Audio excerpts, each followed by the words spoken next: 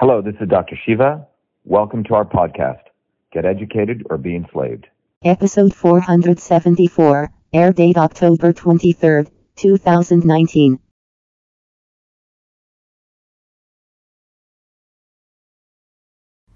Hello everyone, this is Dr. Shiva Ayyadurai. Many of you I know were extremely excited and pleased with the video that I did on the Paris Accords and really showing that system or that web of interconnecting systems, showing how it was good that Donald Trump got out of it. And I took a very objective approach there. And since that time, many of you asked me to do other kinds of videos like that. Because we are in the center of education here in Massachusetts, a lot of people come here for college. A lot of students want to understand what their future is. I thought it would be really good to do a nice video on explaining education from the context of student loans and what it means to actually get an education. So I want to walk you through that at a high level. I want to really first talk about, there was a time, let's say before 1970, before the Higher Education Act was put in place, a way that people got educated, which was basically you went and learned a skill. In fact, not so long ago, you went to a master or an apprentice and you learned a skill. You did some type of work for that person or some type of service. Maybe you gave a little bit of money and you got some skill out of it, and then you went into the job market, shared your skill, and you made money from that, and then you were able to have a family and have savings, etc. Today we still have a form of that, and not in the concept of guilds, but in the concept of OTEC schools. Alternatively, what's happened today is everyone is encouraged to go to something called college, and you go there hoping that you're going to get a skill, and what really is happening, as we'll learn out shortly, is that you're actually coming out potentially with some skills. It's more uncertainty, but you're definitely getting indentured with a lot of loans. And those loans are sometimes unpayable because of the way that those loans were structured. So I want to walk you through this process so you can see what it was like before, what it is like today, and because as you know I'm running for US Senate, I don't just want to leave you with a problem. I want to actually show you that there are some ways that you can get out of it and what we as collectively can do to make sure that this is a more fair process. But let's sort of start here. If you look over here, here's your mom and your dad. Mom and your dad. Mom's a little bit taller in this case. And here you are. And your mom and your dad, wanted you to do better than them. That was a concept of the American dream.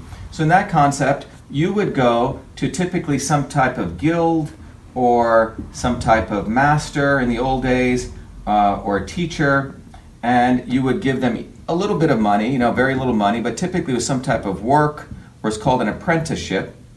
Let's put apprenticeship here. And in return, you got for this a skill. Okay, you got a tangible skill. You learned how to, be a plumber or an electrician, or you learned how to do really good at mathematics so you could later on do surveying or be an engineer, etc. But this was this model, but again, you gave some work, you got a skill. Some people call this work, study. Okay, and this was this concept. Today, this still exists in what's called the trades. You go here to what's called a VOTEC school. You can do this while you're in high school.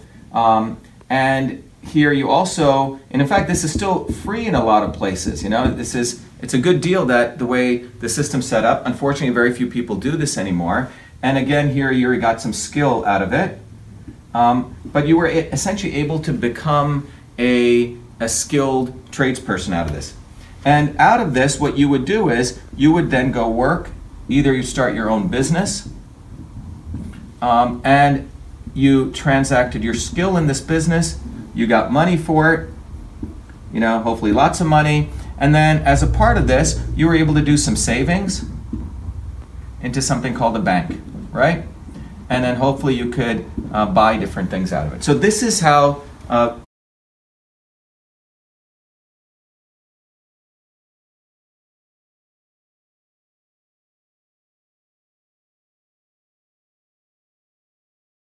sort of like pre-1965, around here, okay? And I'll come back to this. Is before 1965. Now let's walk over here and look at what the situation has become. And when I say I'm going to choose a date around 1970 till the present. And the reason I choose this day is this is when the Higher Education Act was passed. Higher Education Act, and you guys can go read about this, you can Google it, I don't want to waste your time on that. But the Higher Education Act really enabled people to start getting something called loans to go to education. It encouraged people to get into some type of debt to get into education. And more importantly, we moved away from the trades and skills, this was really about skills, tangible skills, to this thing called college, okay? It was, you were college educated, became the order of the day, which means your parents felt like, wow, for you to be better in the world, I want you to be a college educated man. I want you to get your bachelor's or your master's or maybe even your PhD. But the notion of college education became the norm over skills-based education. So what happens here? Here you are again. Here's your mom and your dad again. I made your dad a little bit taller on this side, to be fair. And here you are, the student. And what you want to do is you want to get a college degree. So over here is an institution. I'll put the great things there. It could have some logo on it, And this was called a college, or sometimes a university. Okay? And here you were going not typically to see a master or skills person, but you were sent over here and you got to be in courses, right? Classrooms, lecture halls. And you got stuff, in fact, nowadays you can get a lot of this stuff online, okay? And as a part of this piece, you had to give some type of money here. Most of these colleges today, for example, it can be upwards of $50,000 per year, okay? So for a 4-year degree, we're looking at around $200,000, okay? So you gave money, and the goal was this institution would give you back a degree. And this degree, you could go, the idea was you give your degree, you sell your degree here, and hopefully you got something in return. Now, one important thing here was when this transaction took place, did you actually get a skill? Did you actually get a real tangible skill? Okay? So this became quite questionable. Did you even have a skill here? And the reality is, could you even make any dollars from this? So before, this was pretty, in some ways, guaranteed. You got a skill, and by the way, you got money when you went to work. But here, this has become not so clear anymore. This is why we have a lot of students living in people's or their parents' basements right now, because they don't have, and this is no joke, they don't really have a tangible skill from which they can get some money from it. And it's questionable whether they can even have any type of savings. So the reason I put a lot of these question marks here is this was a pretty nice future. You knew where you were going. And if you look here, lots of question marks. You're unsure if you have skills. You have a degree. No one really knows what that degree is worth. What's really going on? What's really going on? The Higher Education Act incented the parents and the child to get what was called a loan, a student loan, to do this. Before, people were a lot more frugal. They paid as they went, or they were very, very conservative in this kind of decision making. But all of that has changed, because what's fundamentally occurred here is these colleges are really not really colleges or institutions where you get an education. They are really hedge funds, and we'll talk about this. They're really investment companies. Investment companies.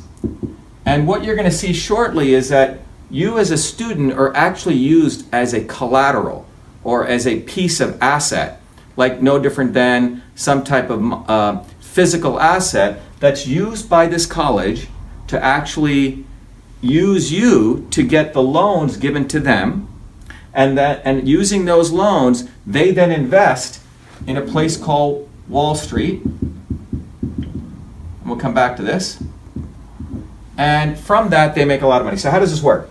You want to get a degree. You need about $200,000. This is in the case. By the way, The average, there's about 4.5 million people today who have an average loan of around $40,000. And if you multiply that all out, it's about $1.8 trillion in debt. And you can work out the numbers. But so you want to get this money, your parents may not have $200K, which is probably the case. So what do? They go to these people called service providers. You can put them sort of these banks. Okay, we call them service providers. And these service providers include people like Sallie Mae. You may have heard of these people. Sallie Mae, Navient. Okay, they're a set of, they're sort of banks, but they basically are service providers who work with different institutions and have access to a lot of capital. And when you want money, you literally, I'm going to use I don't have a different pen, but you can, what you do is you apply for a loan. You apply for a loan, okay? So you here are applying for a loan. And they approve your loan, but guess what? Do you get that money coming to you? They call it a student loan. It's not true. The money directly goes to the institution, okay? The dollar flows here, but you are in debt, okay? The liabilities, you, okay? You owe money, all right? The money goes from the service provider to the college, but you are in debt here. It's very important to remember this. It's unfortunate in some ways. I would argue it should really be called a college university loan because they're getting it. This service provider is giving them the loan, and you are the collateral for that loan. And what this means is, and it's even more interesting, in most loans, if you got a loan from a bank, like for example, you know, some of you run businesses, you go to a bank and you ask for a business loan. Let's say there's 3 different people wanting to start different businesses. One guy wants to do a donut store, another guy wants to sell aardvarks, another guy wants to, I don't know, have a landscaping business. The bank goes through all of those business plans and they make very judicious decisions. Why? Because a bank is they are accountable, because if any of those businesses go bankrupt, that bank loses money and the business has a right to go bankrupt. So they're very, very judicious. And the interesting thing here is when these service providers make these loans, there's a clause called no bankruptcy, okay? No bankruptcy. The student cannot go bankrupt, which means, in fact, these service providers have the right to garnish the wage of the students for life until they get back their loan paid. The university gets the money. What does the university do with this money? I talked about the fact that these universities are hedge funds, they're investment companies. The university takes the money that they get, they put it into a thing called I'm going to use it, it sounds like a beautiful word, you know, like you hear on PBS, like endowment, okay? They put it in a thing called an endowment. And they have people, guys here, who are called, sometimes I'm going to use the word hedge fund managers, hedge fund or investment managers, who are hired to manage all this pile of money. So this pile of money is coming in here. They're getting, by the way, not only they're getting your tuition money that goes there, they're getting money from grants, okay? They're getting money, these are our federal grants. They're getting money from donors, and you know, they promote their brand and they get a pile of money. They take this money and then they invest it. They invest here, and the university gets returns, return on investment, okay? It's called a return on investment. And the way this endowment and the hedge fund works, it works like a Wall Street hedge fund. However, they don't have to pay any taxes. Let me tell you how this works. Hedge funds work the following way. If you and I started a hedge fund and we took other people's money, let's say we're the hedge fund managers, I took $100 billion in. So let's say I take, in this, I invest about $100 billion of the endowment or hedge fund's money, and let's say that grows by 20%, okay? So the return on that is $20 billion. You got $120 billion, but if you subtract from this, you made a total of $20 billion. This $20 billion is called your gain. In hedge funds, 80% of this goes back into the people who gave that money. In this case, it goes back into the endowment, which I'm going to put over here. The other 20% is a payout. It's the profit. So in this case, it's $4 billion. Profit, okay? This profit can go back into the endowment, or a portion of it gets to be paid to the hedge fund managers. And just to give you an idea, Harvard has a $50 billion endowment. When they made money, their hedge fund managers in 1 year, 5 or 6 guys got paid $56 million. Think about it. That's about $8 million, $10 million per person. So these hedge fund guys, this is how they make big salary, big commissions. Okay? My point is, let's just step back a little bit. You're here as a student. You want to go to college. Your parents don't have the money. You go to Sallie Mae or Navient. You fill in these loan applications. They give you the loan. Actually, they don't give you the loan. They say you got the loan. You can't go bankrupt. The university now is getting a nice, beautiful pipeline of revenue from you. You're the asset. You're used as a collateral. And if you ever go bankrupt, they're going to garnish your wages after you graduate. Hopefully, if you graduate. The university, as I said, is a hedge fund. It's an investment company. It puts it into this thing called an endowment. Probably zoom in there. And this endowment, let's say it's $100 billion, invests in Wall Street. By the way, they could invest in private equity. They have all different types of things. They could put it into real estate. Basically, they're moving money around, okay? And I gave the case $120 billion. Let's say comes out of this $20 billion as a gain. 80% may go back into the endowment. 20% is considered profit. And in this case, $4 billion. And either that can go back in here, or you can use that to pay off the hedge fund managers. Now remember this, if private companies did a hedge fund, that 20%, that $4 billion, is taxed at 20% rate, okay, the gain, which would be $800 million. So, and by the way, if I told you we have about or as I mentioned to you, there's 4.5 million students out there, or ex-students, about 40K a pop in student loans.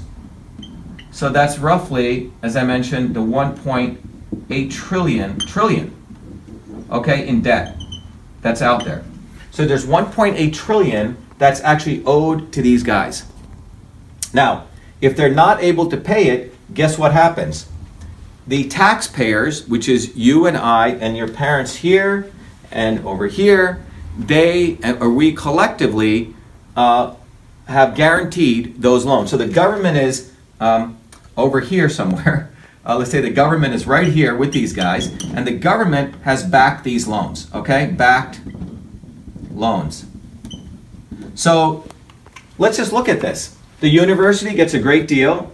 Whether you fail or not, they get your money, they get to invest it, they get returns, their endowment grows.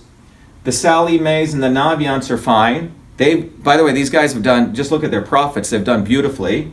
You're in debt, and by the way, if everything fails, everything goes kaput, the $1.8 trillion, we have a big bubble burst, we as a taxpayers are liable for that, which means all of our taxes will go up to cover that loss.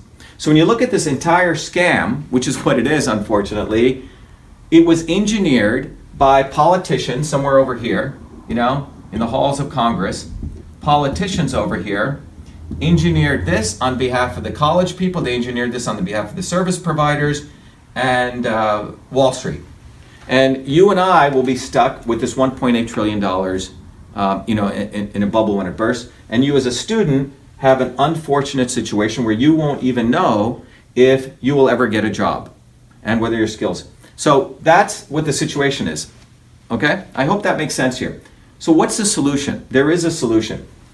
And the solution is actually quite simple. It's called a very simple word. It's called accountability. It's called making everyone accountable in this. So my solution is, what happens if the following happen? When you apply for a loan and you get the loan, your parents, by the way, may have to co-sign that loan. You may have heard that term, which means if you fail, your parents' house could be mortgaged, okay? Your parents may have to work for the rest of their lives to pay you off, okay? Or may have to sell their assets. What about if we made the university the co-signers?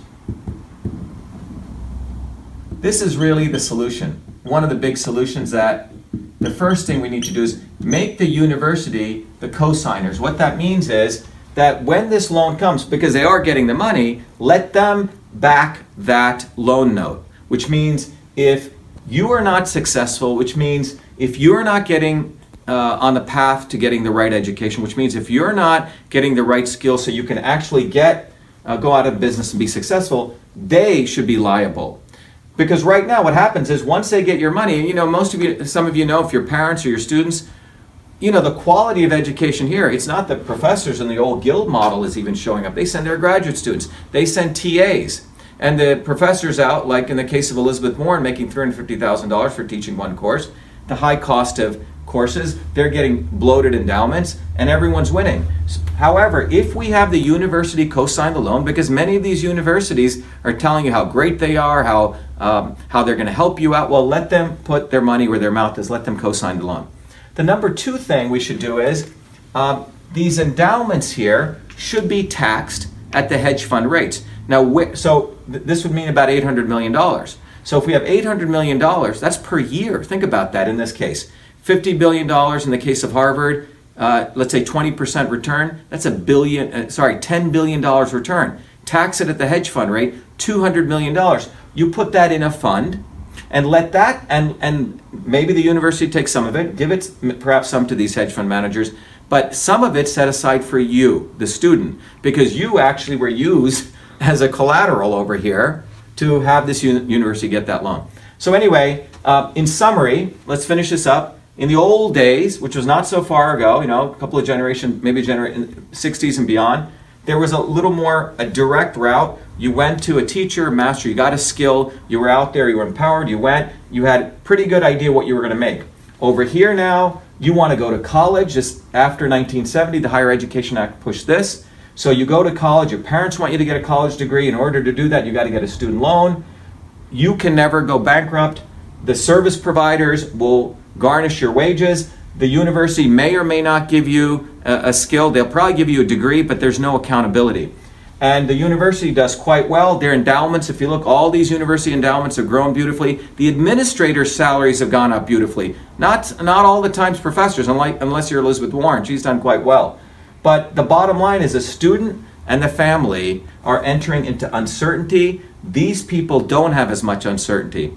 So anyway, I hope this has been helpful. Again, our campaign, Shiva for Senate, objectively is really focused on bringing this country together, real problems to real solutions. I hope this video was valuable, and we'll have more of them, but keep an eye out for our campaign. Thank you. This is Dr. Shiva Ayyadurai. Be well.